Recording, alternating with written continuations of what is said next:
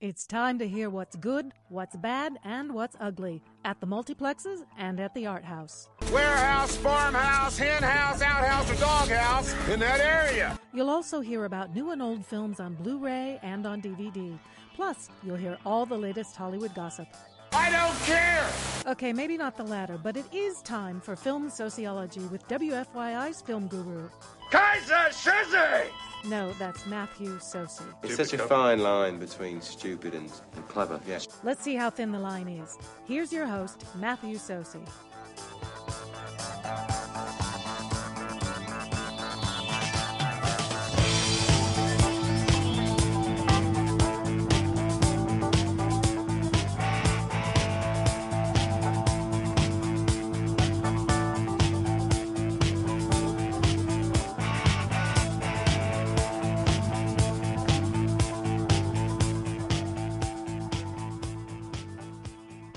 Hello there, film lovers, and welcome to Film Soceyology, a film talk show here on WFYI HD to the Point and WFYI.org. If you have a question or a comment, you can email me at msocey, that's MSOCEY, at WFYI.org. I'm also on Facebook, also on Twitter at Matthew Socey. The show is available as a podcast. It's also available on iTunes, and we have a blog, which someday will be updated at filmsociology.tumblr.com. Joining me in studio is a gentleman who has his own intro, and I get to share it with you right now. How'd it go? It was interesting. You see Harris? Yes, he didn't have the tape. You've had a call from MI5. The spook department. Who? Sir Robert Neal. No, he is not knighted, but I'm sure he's played one on stage. Robert Neal's here with me. Hey, thanks, Matt. Appreciate it. Here, yeah. Robert is in the IRT production of Three Musketeers, which is running through, a few more. I think the 15th is our, which I think is a Saturday, is our last day. So if you show up the 22nd, if you just accidentally show up the 22nd and there's nothing on stage, you know it's done. It's pretty much done. Okay. Yeah. So you can go to IRTlive.com. IRTlive.com to get dates and start times, which are kind of all over the map. Because we're on it today. Yeah. And who are you playing in Three Musketeers? I play Captain de Treville, who is the captain of the Three Musketeers. He's kind of a father figure to those three guys, and then sort of takes D'Artagnan, who's this young country bumpkin who comes for fame and fortune to be one of the Musketeers in Paris, and I sort of take him under my wing and. I'm kind of a gruff former soldier, older. Gruff but benign. Yeah, older, definitely, yeah. And but it's a really fun role. It's terrific. We were talking earlier off air about so if you know Starsky and Hutch, he's he's Captain Dobie or Castillo on Miami Vice. That's more like it, yeah, Castillo. Or maybe Sergeant Carter from Gomer Pyle. I don't know which, Taller, but that's all right. Yeah, maybe taller. Yeah. Well, cool. Well, and we'll talk about Three Musketeers in a little bit. But opening in theaters this weekend.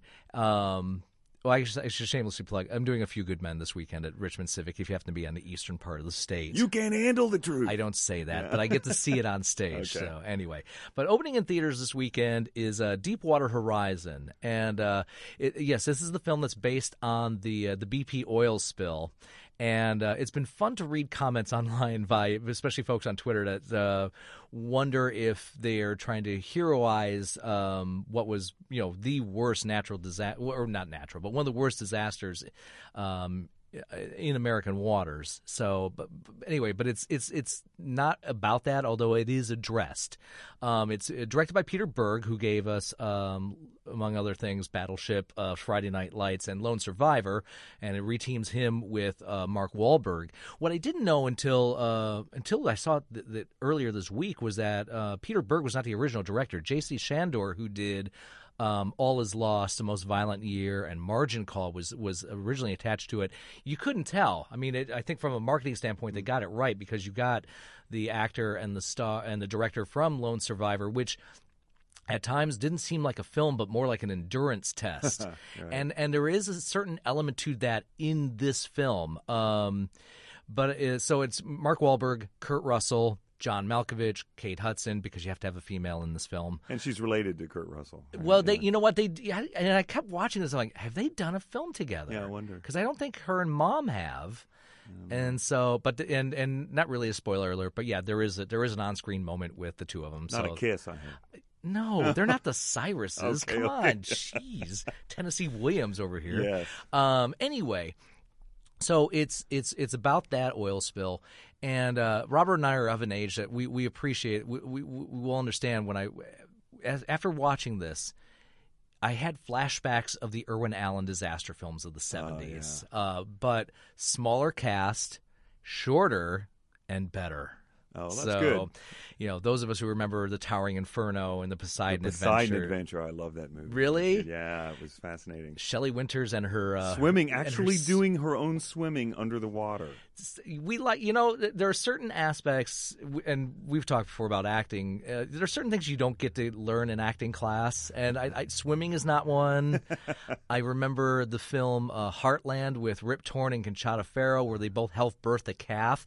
It's hard to put that into acting class. It is. They would probably CGI or whatever that's called. Right, exactly. So. I mean, even Billy Chris. Well, I don't know if he actually did anything in City Slickers. I'd have to look at the editing on that. But anyway, but yeah. So what this film is about 50 minutes of the setup of meeting the characters. Wahlberg and Hudson are a couple, and it's one where he's on for 3 weeks and then he's off for 3 weeks, one of those jobs, and then.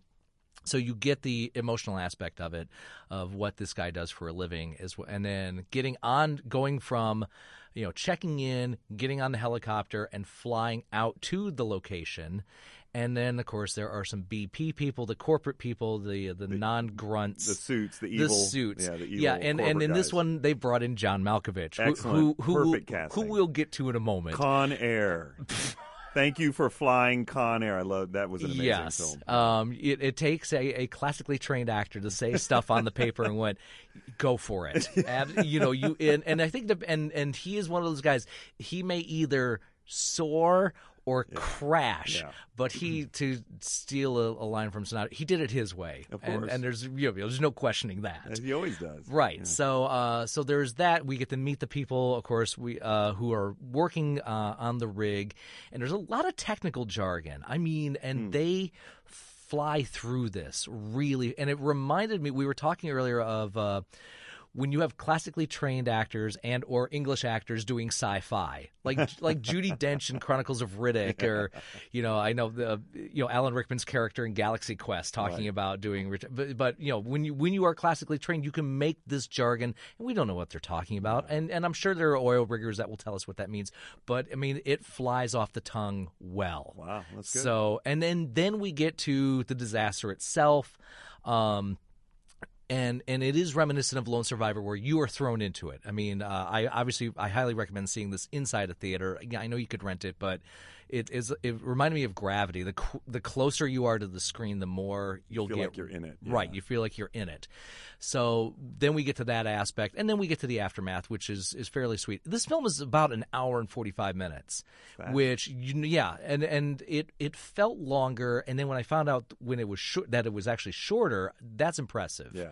It's not a perfect film. There's a few moments of symbolism. There's a scene where one of the BP suits has on a tie that is the color magenta, and Kurt Russell's character asks him to remove it because, according to the oil riggers, or according to this thing, magenta is a color of bad luck. I think that's really? I think that's a code. People on the sea are typically superstitious, so it kind of makes sense. That is probably a true thing. Who knows? So anyway, there are those moments of and to steal a phrase from Ed Johnson Odd, you don't get hit over the head with a hammer. It's more like a cardboard tube.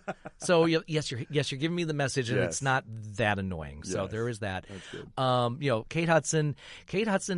There's a term that the Mrs. Socey talks about. Her and I talked about.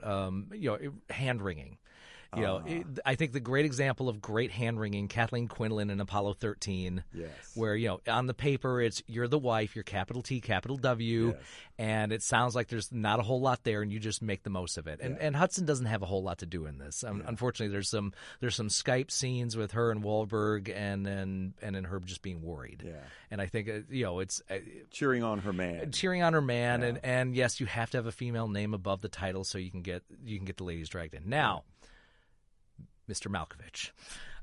Love him. He's fantastic. He's got a Cajun accent in this one. Oh, boy. And if you remember his vocal prowess in Rounders as Teddy KGB, and there, I've talked with a few critics and people, and it's either terrible or awesome or both, and I think it's kind of both on this. He kind of has a cadence anyway to his own natural way of speaking. It's right, kind of the same anyway. So you throw the Cajun in there, it must be kind of So between that and the very bright teeth, and once there's a fun moment where his character is inside when there is an explosion and he's covered in oil and probably other things. Excellent. But pearly whites are still there. Well, that's amazing because I remember reading one time that he refused to get his teeth fixed. I wonder if he did or if it's been CGI or something for this.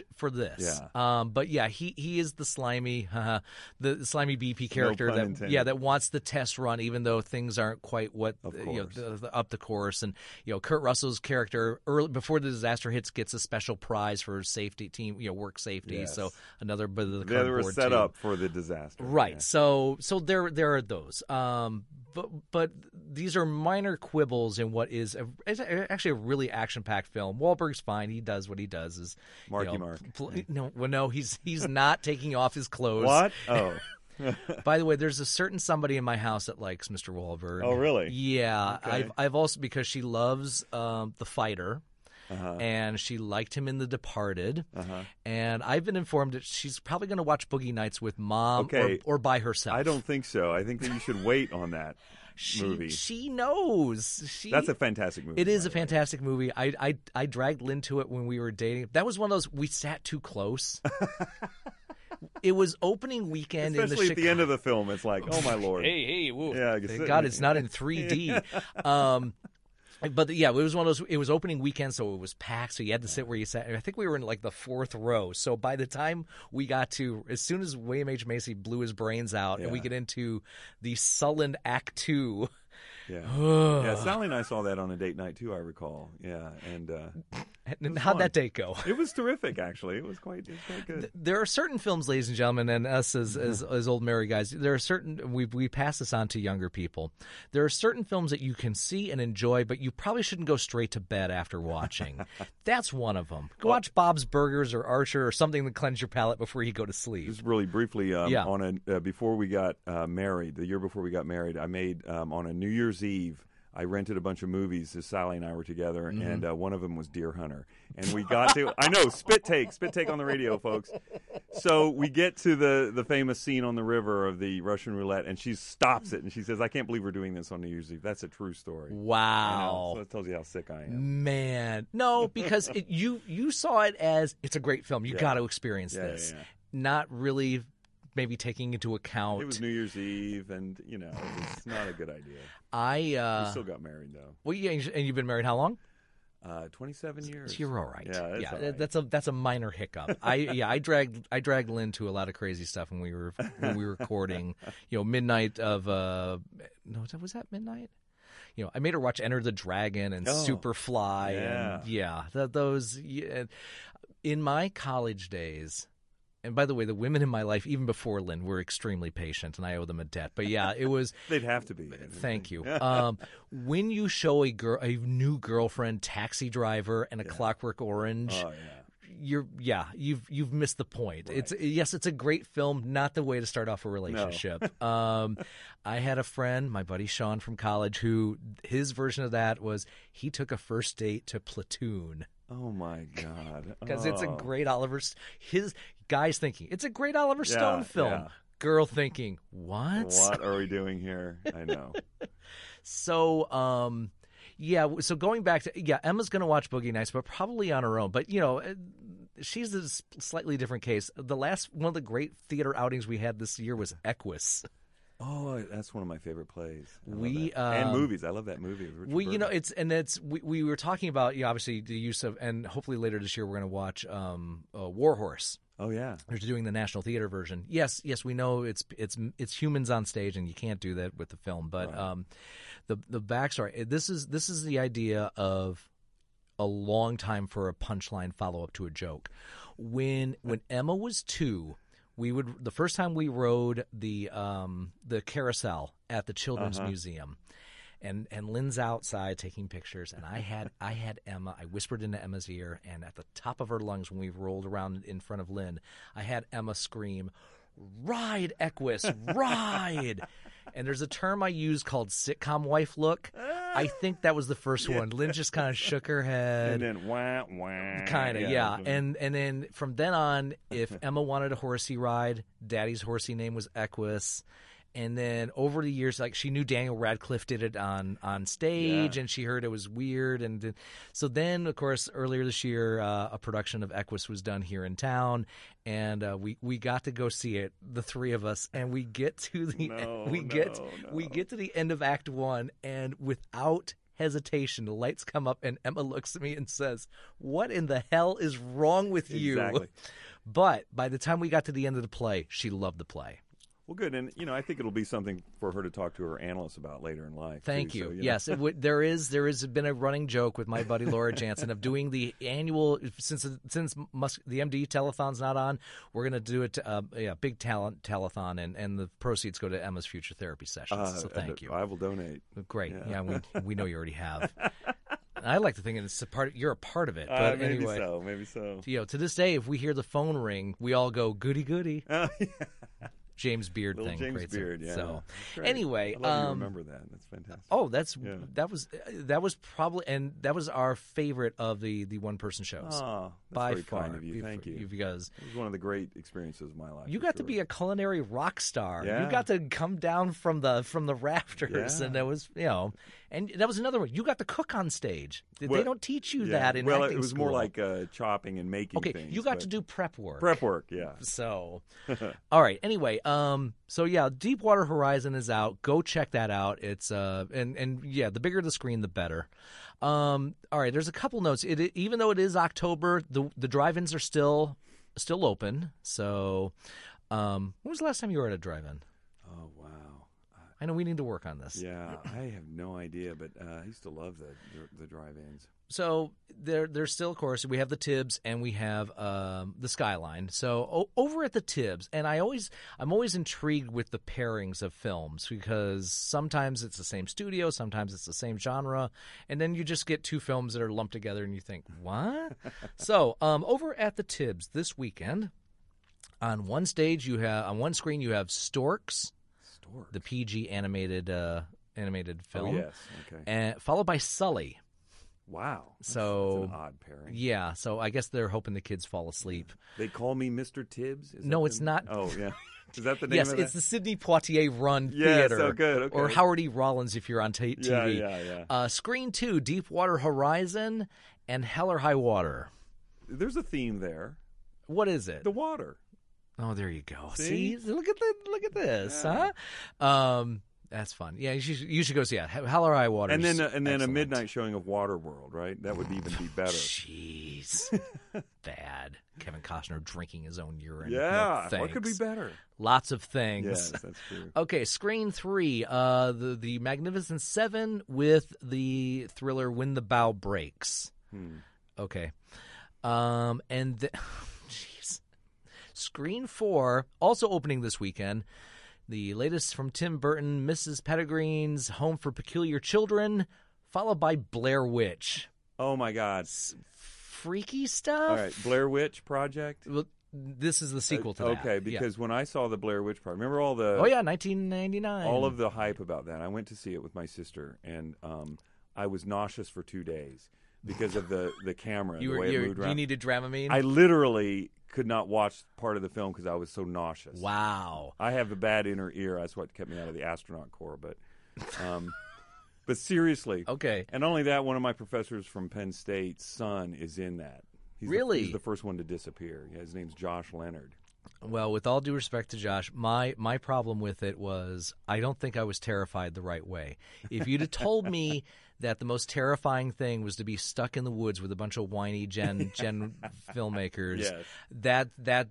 that got to me more than the actual fright itself. yeah. So, but anyway, it did cause a sensation, and now 2 sequels. So there is that. We're making money. So have you seen? You talk about being nauseous watching a film. Have you seen any of the Paul Greengrass directed Jason Bourne films? I saw one of them. Okay, with I need Dramamine to watch those. and it was that is pretty true. But I did enjoy.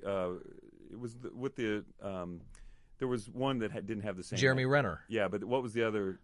Who was the other actor? Well, it was Damon. Damon Matt did Damon. all of those, and then Jeremy Renner did one. Yeah, I saw one that had Matt Damon in it. Okay. Well, the first one I know was directed by Doug Liman, and then Paul Greengrass took over the rest of them. And there's a lot of similar. What do they call it? Missing scene or fast stuff. Yeah, with the camera. Yeah, get nauseous. So anyway, Dramamine to go with your popcorn. Yes, no doubt. Okay, so that's over at the Tibbs. Over at the Skyline, we have Storks, followed by Lights Out. What's that? That is the PG-13 thriller of. Oh, hold on. Oh, no, I was thinking of Don't Breathe. This is when Rebecca. They have the write-up here. When Rebecca left home, she thought she left her childhood fears behind. Growing up, she's never really sure what was or what wasn't real when the lights went out. And now her little brother is experiencing the same unexplained and terrifying events that once tested her sanity and threatened her safety. That sounds like my childhood. Sort of. Yeah, so that's with Storks. That's with the PG animated film about storks delivering babies. Wow. And then what Skyline does is the third feature on October 1st only, depending on when you hear this, they will pull an old film, old grindhouse drive-in thing that is so obscure I haven't even heard of it. So at 11:15 on October 1st from 1974, Stepsisters. A man and his sister-in-law plot to kill his wife, but things don't quite turn out the way they planned. Starring Hal Fletcher, Bon Gittison, and Sharon Talbert. A PG-rated thriller from 1974. I don't know any of those actors or that I film. do not. So I thought you were going to say Stepford Wives, which I would have known. No, not that one. But so yeah, this is so I give props to the Skyline for finding these obscure stuff and share. Somebody had a 35 millimeter print of this. That's probably it. So, okay. And also over at IU Cinema, again, this depends on when you're listening to this program. Saturday, October 1st at 3:00 as a part of the silent film series, Not Just for Kids. From Sunday, October 2nd.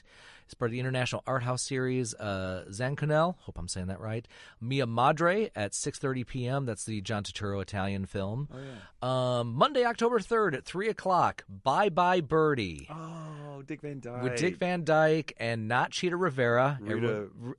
Janet Leigh. Janet Leigh. Right, Janet Leigh, everyone's favorite Latina. Yeah. Maureen Stapleton, of course, and everyone's favorite teenage high school girl, Anne Margaret. Oh, my God, we were in love with her. But Yes. Paul Lynn. Paul Lynn was in that. That's right. Ed Sullivan. Kids. And yes. So What's the matter with kids today? I just found that on DVD, and it's on the pile. I haven't watched it yet, so need to get back to that. That's a fun movie. And I always remember, yes, because there was. Did you ever watch Mad Men? A little bit. There is a section where they're talking about the ad campaign for Bye Bye Birdie, and it's Anne Margaret singing. And Lynn and Emma actually call the film Bye Bye Bird He, because that's how Anne Margaret sings. Nice. So anyway, that's 3:00 Monday. So Monday Matinee Classics. At 7:00 is the International Art House series Touched with Fire. Thursday, October 6th at 7:00, the 1927 Best Picture winner, Wings. Oh, yeah. The very first. What's his name? Howard. Howard Hawks? No. Howard Hughes. Howard Hughes. Yes, not Howard Hawks. Yeah. Gosh, yes. Howard. Yep, that's out there. Friday, October 7th, Science on Screen, the 2009 documentary Orgasm, Inc. Oh, my. Not making eye contact. Moving on. Yes. 9:30 p.m. Author, the J.T. Leroy story. Saturday, October 8th. At 3:00, the Dark Carnival Shorts retrospective, followed by, at 7:00, the 2011 horror film The Taint. I'm not allowed to say that. Only once. And then Sunday, October 9th, at 3:00, as a part of the East Asian film series. I would like to see this. I did not know this actually happened. In 2012, Dangerous Liaisons. Oh, yeah. So an Asian version of Dangerous Liaisons is out there. Yeah. And then The President's Choice at 6:30 p.m. Sunday, October 9th. The Year of Living Dangerously. Oh, yeah. Young Mel Gibson, young yeah. Sigourney Weaver, Yeah. and Linda Hunt Linda winning Hunt. Best Supporting Actress for I remember that film, So yeah. that is happening next weekend at IU. So, okay, shifting gears a little bit, I guess Robert Neal is hanging out with me here. He is, of course, in IRT's production of The Three Musketeers. We'll get to the videos in a little bit. How are things going in France? Quite well. The audiences are loving it. One thing that I hear, from the marketing and stuff, that people, when they interview people coming out of the theater, they come in thinking that it's going to be some sort of a historical museum piece or whatever, because the novel's about 1,000 pages long. Yes. And, actually, it's 600. I've read it. Okay, yeah. Oh, yeah. And they come out just, having had a great time because it's fast and it's funny. And there are some moving, dark parts, too, but there's about 1,000 sword fights that are incredibly choreographed by Paul Denhart and fabulously directed by Henry Warrenitz, and the actors are incredible. I actually don't get to sword fight. I was going to say, you're one of the few people that don't. That don't, I know, and probably Are you good. okay? It's funny because I when I was a younger actor, I loved all that stuff and did a lot of it. But now my knees and back, I guess it's probably a good thing. There is a period where I think you think you're at the Steppenwolf in the early '80s, so you think you bounce back easier. Yes. You can take a punch and you can do this and that, and everybody does it looks like the injury competition in Jaws. I got this from Three Musketeers, but.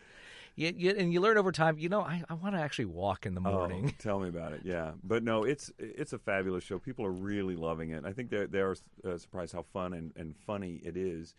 It really moves. It's 2 hours including the intermission. Wow! And it's beautiful to look at. The costume set, the music, everything about it is just really stellar. I think people have a great time. What was your experience with Three Musketeers before this? Okay. Years ago, in I think the 70s, I saw the Richard Lester film, which, by the way, was fascinating to me because he directed Hard Day's Night. Yes, exactly. And what's great about that is if you look at Hard Day's Night, the four Beatles, and then you've got the Three Musketeers, and if you include D'Artagnan, you've got the four. Correct. So it's kind of a similar thing. But they also have Paul's grandfather running around. That's right, yeah. He should have been in the other one, He's too. very clean. Very clean, very clean. Paul's grandfather.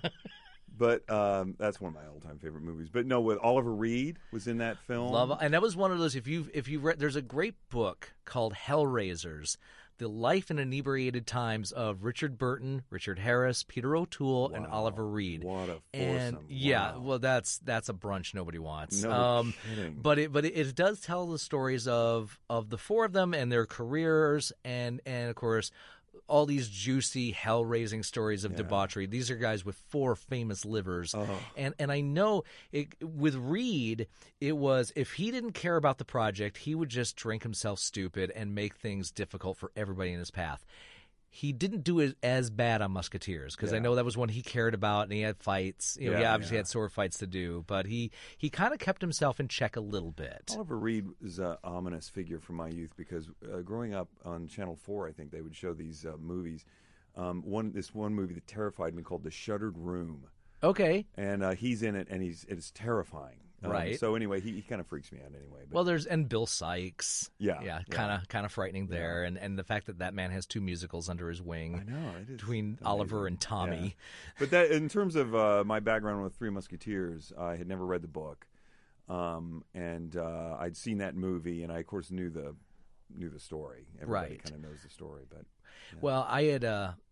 We were talking earlier. We talk shop, and sometimes the show turns into stage sociology. It's okay. I directed a version of Three Musketeers. Ken Ludwig did an adaptation many moons ago, and I did it at Mud Creek, a much smaller scale, by the way. And my show was 2:10. I feel bad. See, we're moving, man. We Way are to moving. go. Yeah. But yeah, it was. I loved the Richard Lester version, and of course he had shot so much. That was the other rule, was that he shot so much he was able to make a sequel, and the actors sued because they only got paid for one film, and that set a precedent. Yeah. And that one was just fun because you had Oliver Reed, Michael York, Raquel Welch, salute. Christopher Lee was in it, Geraldine Chaplin. It was a fun thing, and I remember I banned any of my actors from watching any version, and I had a group of actors that liked the '90s Disney version, and it was just never my cup of tea, and too much hair and whatever, and bad song. But so anyway, there is that. There was also, I remember. There was an animated series in the '60s. One of my wife's least favorite genres, non-comedy action cartoons from the 1960s. I used to love those. Actually. Really, like the Fantastic Four. Oh, loved it. Oh, really? Absolutely. Yeah, not in my wife's wheelhouse. Yeah. But anyway, but the other thing was I was not the original person who was scheduled to direct the show, and then I wound up taking over. And I had never done this before. I thought, well, I'm going to go back to the original source. So I read the 600-page novel of the Three Musketeers. And you know what it did for my production? Not a damn thing. Exactly. Yeah. So anyway, I advise you don't have to do that. Yeah. You know, one of the things that our production, Henry, our director, talked about from the beginning, that you suspend your disbelief in the same way that you do for Indiana Jones. Yep. And it's that same feeling of fun and adventure. Like a serial almost. A cliffhanger. Yeah, definitely, yeah. So I would say, what is the biggest sword fight on the stage? Well, there's a lot of them. Because I think we had like 9, and it was a postage stamp size of a set. Well, I don't know how you did that. Yeah, carefully. I'm not sure how many we have. We probably have at least 9. But there's also not just sword fighting. There are brawls in taverns. There's hand-to-hand combat. There's a lot. But it's all safe. But it looks fun and that's why we rehearse exactly over and over. And also, I think something to think about. Well, I always say there's 2 types of audience members. There are sitters and there are thinkers, and sitters can think and thinkers can sit. But I think you're rooted in one or the other. And if you're a sitter, you sit. It happens in front. Washes over you, and then you go home, and then there's that. Thinkers, you're thinking about how much time did it take to work on that scene. Yeah. And what I was thinking, especially with that show, is how costumes change your character approach. Oh yeah. So because there's layers on that, and are you guys doing wigs? Some people are. Some are. The women are. Okay, but, that's another aspect of it. That because that thing adjusts to you. Well, it is true. I mean, first of all, the boots that we have, these amazing boots, these knee-high boots with the the pleats over them or whatever those are. Mm-hmm. But also the leather doublet just makes you feel like a warrior. You brought in your own. Oh yeah. I have a whole rack of leather doublets. Nice rack. Yeah. And then just walking around with a sword. And I have the biggest rapier, I might add. Braggart. I know. Because I'm the captain, but it just walking around with that thing strapped over you with a baldric is makes you feel larger than life. So and it does change your movement totally. And like I said, the boots and just everything about it. You don't have to pretend much to sort of be back in that period. So cool, it's fun. So and how's the show's running again through? The 15th, I believe, October 15th, which is a Saturday. We're closing on a Saturday night. It will be a fun evening. It's totally fun. Yeah, I know people will love it. So they are loving it now. Yeah. Cool. All right. So yeah, go check that out over at IRT through October 15th. Okay, I want to shift gears a little bit and talk about some stuff that came out on DVD and Blu-ray this week. And the best of the lot actually had. I had a pretty good streak of films going because I actually wound up liking Deepwater Horizon more than I thought I would. And then I watched The Shallows.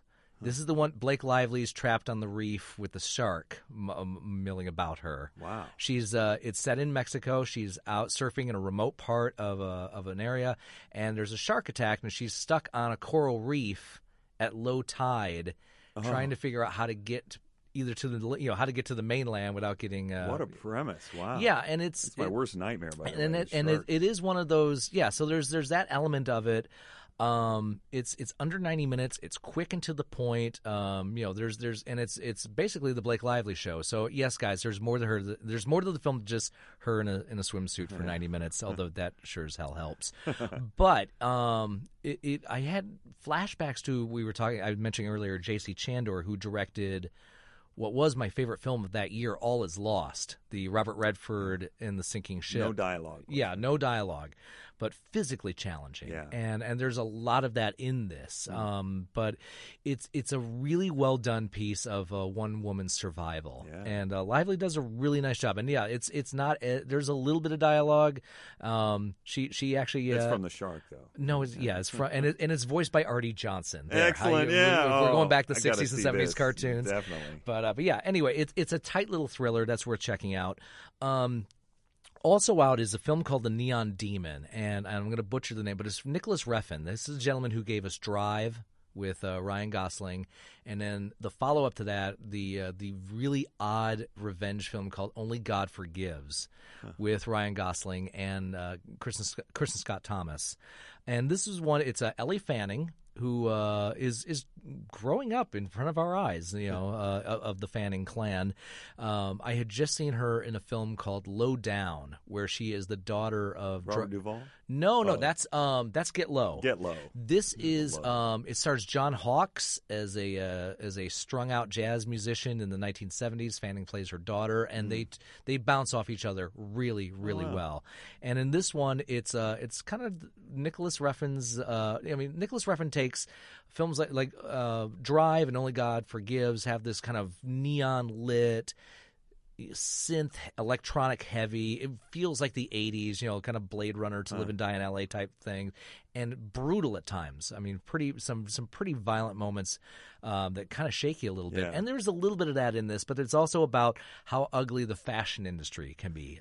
Fanning plays a girl straight off the bus in LA, trying to make it into the business. Coming off the bench, you have Keanu Reeves as a skeezy motel owner. Christina Hendricks is a fashion agent. Wow.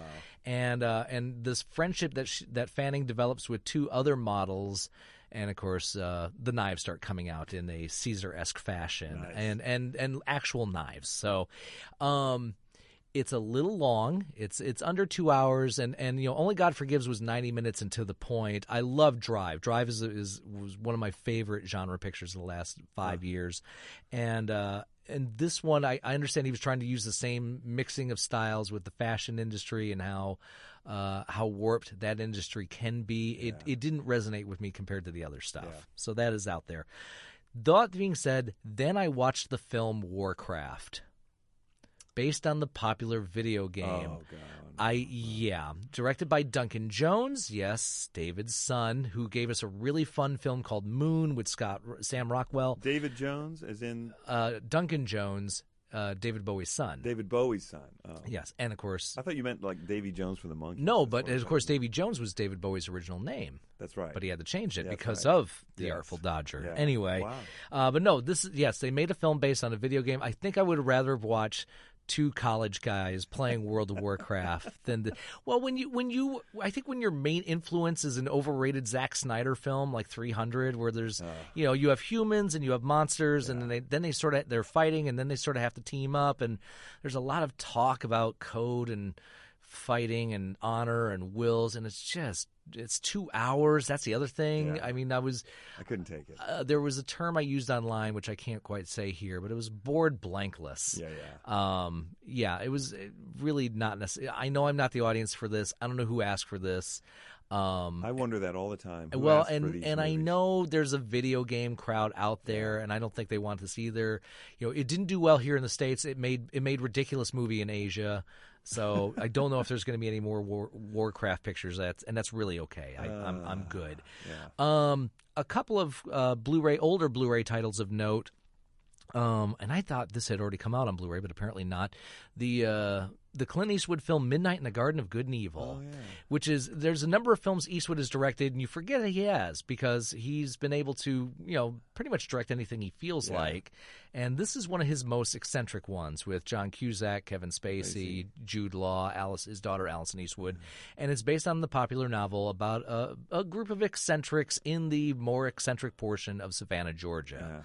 That was a big novel at the time, I recall. When it came out. That was a big deal. So, and the fact that I think nobody saw Clint Eastwood directing it. Then again, he a couple years prior he did Bridges of Madison County. So, I did see that. But it's a really, I think John Cusack's character refers to Savannah as Gone with the Wind on mescaline, and it captures. And Spacey is a Southern wealthy eccentric who's on a murder trial with his lover played by a young Jude Law. Yeah. We were still getting to know Mr. Law at that time. Yeah. But anyway, it's a fun eccentric piece worth checking out. Criterion, our favorite art house DVD and Blu-ray company.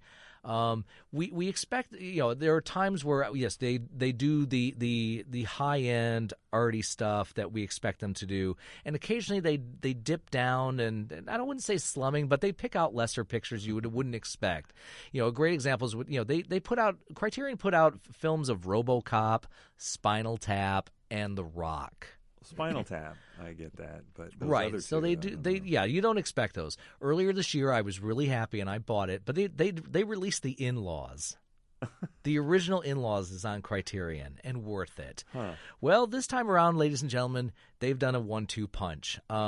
They put out on DVD and Blu-ray the 1967 camp classic Valley of the Dolls. Oh wow! Based on the Jacqueline Suzanne novel. Yeah. This was going to be Patty Duke's big foray into grown-up, I should say, mature. Is Kirk Douglas in that? No, that's the arrangement. Oh, okay.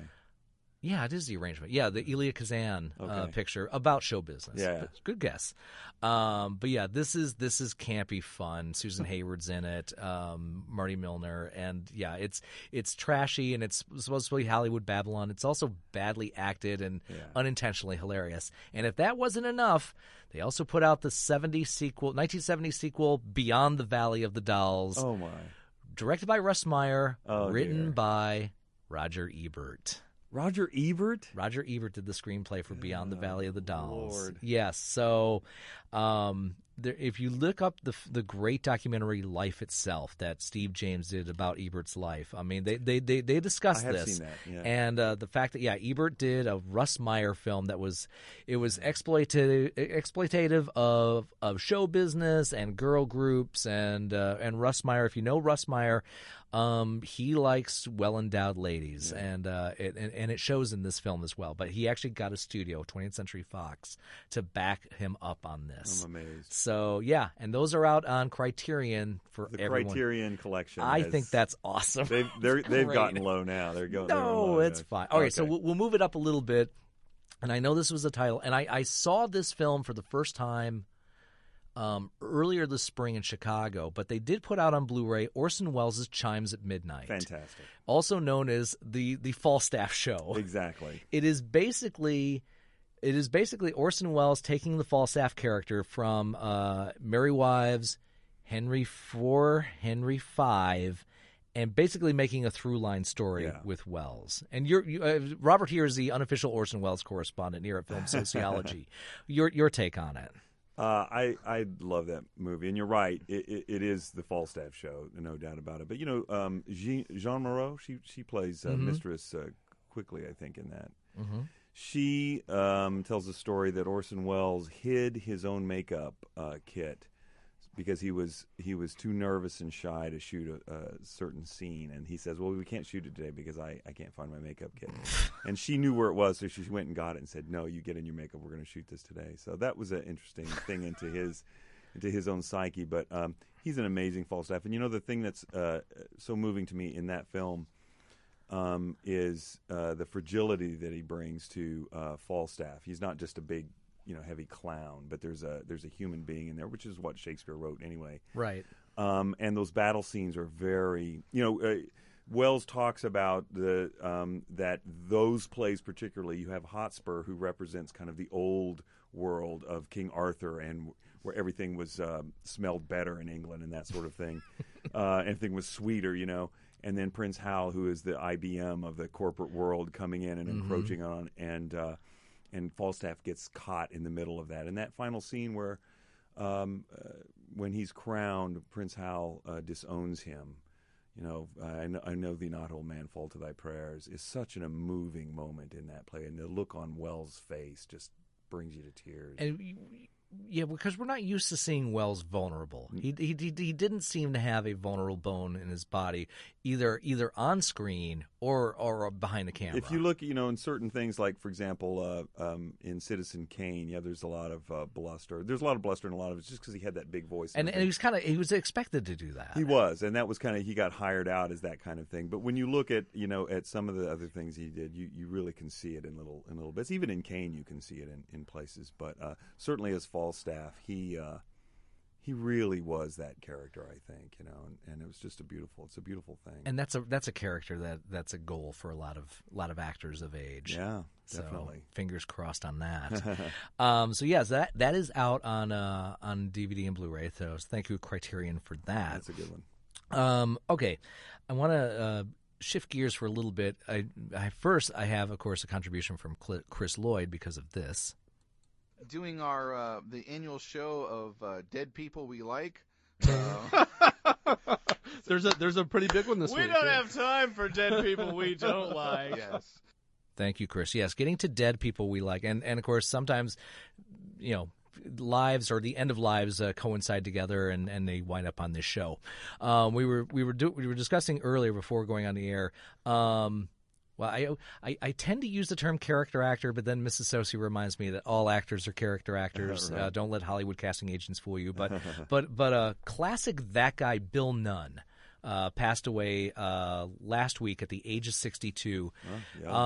Going through, of course, best known as one of the semi-regular Spike Lee players. Right. Became best known as a Radio Raheem and Do the Right Thing from 1989. Was also in School Days, which was like his first credited film. I was going through his IMDb, and he had an uncredited credit. What? Yes. He was a bouncer he was Kitten's bouncer in the Burt Reynolds film Sharky's Machine from 1981. Okay, I love that movie. I love that. Yeah. Thank you. Yeah. I love that film shamelessly to no end. I know, I was too. And I even bought the soundtrack. It had a lot of really good I have it jazz. on vinyl. Yeah, me too. Welcome to Dork Theater here. I always remember this. That film opened on my birthday, December 19th, 1981. Yeah. The third Burt Reynolds. When you're turning 12, going to a Burt Reynolds movie was a big deal. And my father took me with my grandmother. Wow. She counted the curses. Yeah. That's that's a Criterion. If you're going to put out Beyond the Valley of Death, please do a Sharky's 2-disc set of Sharky's Machine. Absolutely. Get Burt and get him to talk about this film before he goes away. I think he might already be over. I know, that's a shame, but Tarantino loves that film, and it was at the time mixed reviews because I think also at that time they weren't quite ready to have humor in your cop films. Because really, if you think before that, I mean, Dirty Harry, Clint Eastwood had his one-liner, and that was about it. And then the year after this would be 48 Hours, and the buddy cop film really was born. Yeah. Because I think prior to that, the only buddy cop film you had was Freebie and the Bean, and that was an odd anyway. But there was a famous story that Clint got in touch with Burt. Because Clint had just received the script for Every Which Way But Loose, and he wasn't sure if he wanted to make fun of his tough guy persona. Yeah. And Burt allegedly said, "If you do this film, I'll make my own Dirty Harry. I'll make Dirty Harry Goes to Atlanta." And then when Sharky's Machine opened, Clint sent him a note going, "You weren't kidding." So great fun film, and it introduced the world to Rachel Ward, which we always appreciate. Right, yeah. Anyway, back to Bill Nunn. Appeared as Grady in School Days, Radio Raheem we talked about, films like Cadillac, and then just he became that guy in films like Cadillac Man. He was the bassist, of course, in Mo Better Blues, New Jack City, Regarding Henry, Sister Act, The Last Seduction, Candyman, Farewell to the Flesh. Speaking of Tarantino, the knockoff Things to Do in Denver When You're Dead, Canadian Bacon, Bulletproof, Extreme Measures. Even worked with Tim Roth in The Legend of 1900. Had a push as Robbie Robertson in the Sam Raimi Spider-Man films, of those three. Played Bobo in the 2008 TV film version of Raisin in the Sun. Yes, the one with Sean Combs.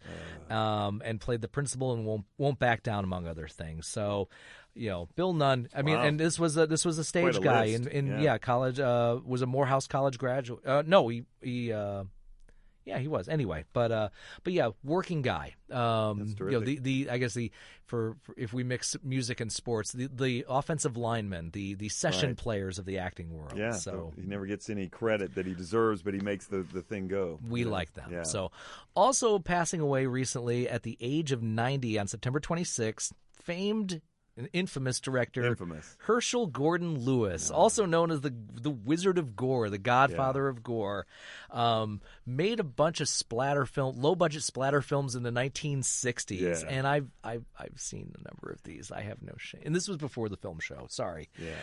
Best known for such films as Blood Feast, which, by the way, there's a great 3-part series of books, the things of paper with the covers, called Cult Movies, written by Danny Perry. And Blood Feast makes that list. 2000 Maniacs, Moonshine Mountain, was uncredited in Monster A Go-Go, also seen in Mystery Science Theater 3000. Color Me Blood Red, Taste of Blood, The Gruesome Twosome, She-Devil on Wheels, How to Make a Doll, The Wizard of Gore, That Stuff'll Kill Ya from 1971, Blood Feast 2, All You Can Eat from 2002, the 1972 film The Gore Girls, and his last credit, which is now sadly in post-production, Herschel Gordon Lewis's Blood Mania. What a sick person. Have you seen any of these? No. You might have. No, maybe I have. Before you got married. Before I came on, I looked him up on the internet, and I saw some of the posters for that. And I thought, this is pathetic. And especially today, it's like, these are really sexist. But, there is that. I think he went to the Russ Meyer School of Sensibility. Yeah.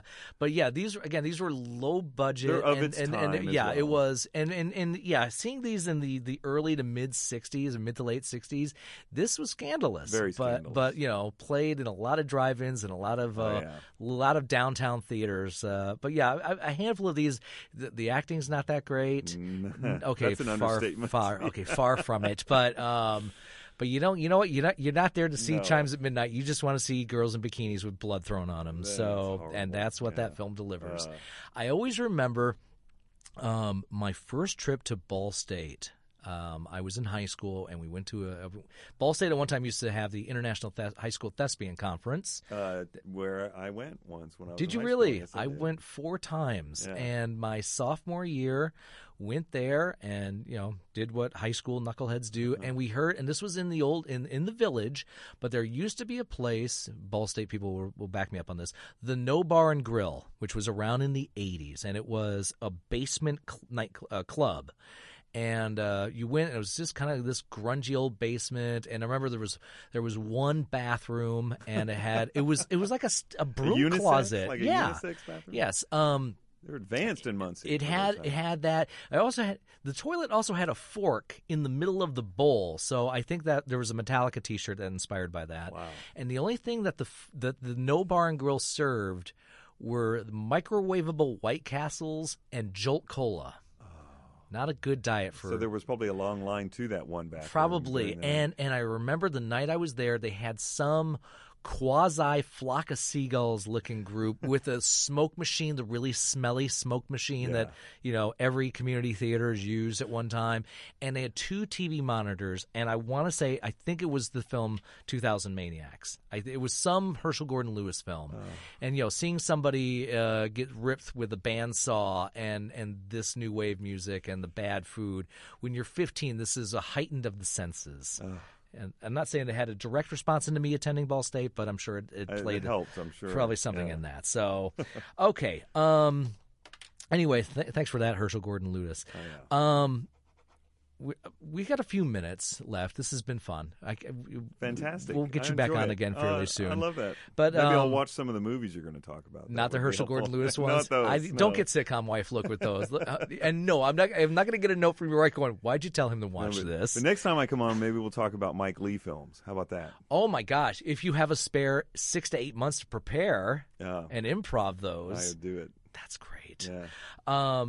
There's a film I watched this past Tuesday night to follow up the debate, and I sat through the whole thing, And it just kind of happened because I had yes, there are 2 video stores in my home in where I live. Yeah. Really? Yeah. That's amazing. Yeah, there's 2 family videos still in Richmond. That's incredible. And anyway, I had come across and it was one of those documentaries I've been wanting to see it, and I grabbed it, and about halfway through the debate, I wasn't tired. I'm like, I need to watch something to cleanse my palate.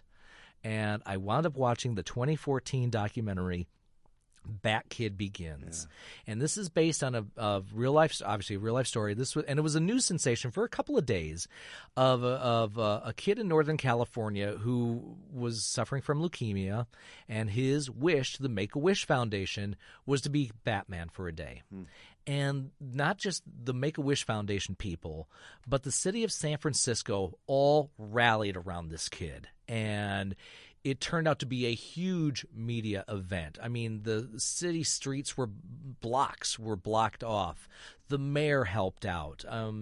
This kid got a note from the president, and they borrowed I think a Lamborghini. They kind of made into the Batmobile. There was a stunt coordinator who dressed as Batman to help Bat Kid. And the stunt coordinator's wife is the damsel in distress tied to a bomb, and the kid runs out of the car and rescues her, captures the Penguin, captures the Riddler, and then the mayor buys him lunch, and then after the lunch, the Penguin is kidnapped, the mascot for the San Francisco Giants, and he's got to rescue him at the ballpark. I mean, it was a huge thing. It was to see an entire city rally around this one kid, and it was truly, to borrow a phrase, it was a truly moving picture. Yeah. And they made a documentary about this, and I was telling Robert, it was one of those things that I remember when the news item was running. Nobody was saying anything disparaging about this. There was no commentators on a particular channel saying it's a waste of resources, it's the taxpayers' dollars, I mean, everybody wrapped themselves around this one, and I really needed that at that time. Yes. So I would say go to your local store. I don't know if it's on Hulu or streaming. I'm sure it is. I'm not the person to do that. My Betamax still blinks noon. But Bat Kid Begins is definitely worth checking out. So sounds great. I remember that story. Yeah. Okay. Well, I hit you with the homework assignment before. In the Ask the AV Club of The Onion, the question was, what's your favorite parent-child relationship in pop culture? And some of the questions that came, some of the writers of the staff, they did not just movies. They talked about Arnold and his grandparents in Hey Arnold, the mom and daughter in Gilmore Girls, Veronica Mars and her dad. Somebody wrote Running on Empty, River Phoenix and Judd Hirsch. Oh, wow. Christine Lottie plays the mother, directed by Sidney Lumet. Yeah. Really cool film of parents who are on the run from political prisoners. Not political prisoners, but they bombed a napalm factory and accidentally crippled a guy. So they've been on the run their entire lives. Okay. Home movies, Homer and Lisa, Marge and Bart. Yeah, somebody wrote Lone Wolf and Cub. One that I really, really liked, and this was one, Ellen Page and J.K. Simmons in Juno. Oh, yeah. Okay. So that was also mentioned. Benjamin and Jake Sisko from Deep Space Nine. So those things. Is there one that comes to mind with you? Yes. Yeah? Go ahead. Dr. Benton Quest and Johnny Quest. Speaking of 60s action animated features. That's how old I am and how up to current pop culture I am. But no, we own the first season of that on DVD, and both of my children and I indoctrinated them early. And really? We love Johnny Quest. And so, yes, in spite of race, no one knows why he's there.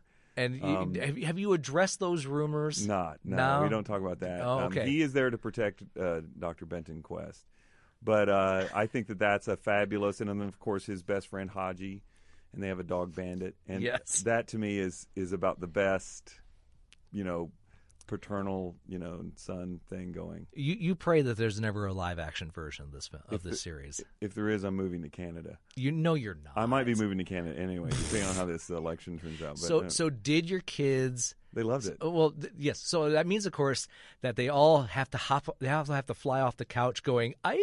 Because that's what villains do when they get offed in Johnny Quest. And it is true that it's not very PC now when you watch those, but They loved Haji it. wears a turban. Yeah, and they all make up, like Kramer, on the Seinfeld sometimes makes up language. They do that on there when they're in these remote places. Oh yeah, I would say certain parts of South America and Africa, not the greatest representation. It's not, and I fully admit that. But when I was a kid, and if you look at it now, the artwork is just incredible in that. I mean, just from a purely aesthetic point of view, it really is.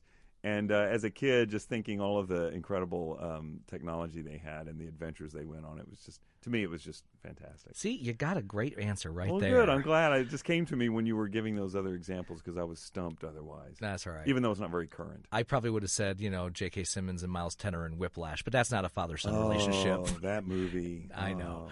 Okay, 20 seconds. Once more. What are the dates for Three Musketeers? We close on October 15th. Go to irtlive.com. The Three Musketeers, adapted by Catherine Bush from the Alexandre Dumas novel. About 17 actors playing all kinds of roles, sword fights. It's really fun, fantastic, and fast and furious, and it's a beautiful story. But not Fast and Furious. Paul Walker's not in it's not this. that, no. All right. Robert, thanks a lot for hanging out. My pleasure. What fun. Go see a good movie. You deserve it. Or go see Three Musketeers. You deserve that, too. You're listening to Film Sociology, a film talk show here on WFYI HD to the Point and WFYI.org. Good afternoon, Fort Myers. Good afternoon, Canada. Good afternoon, California. Good afternoon, Michigan.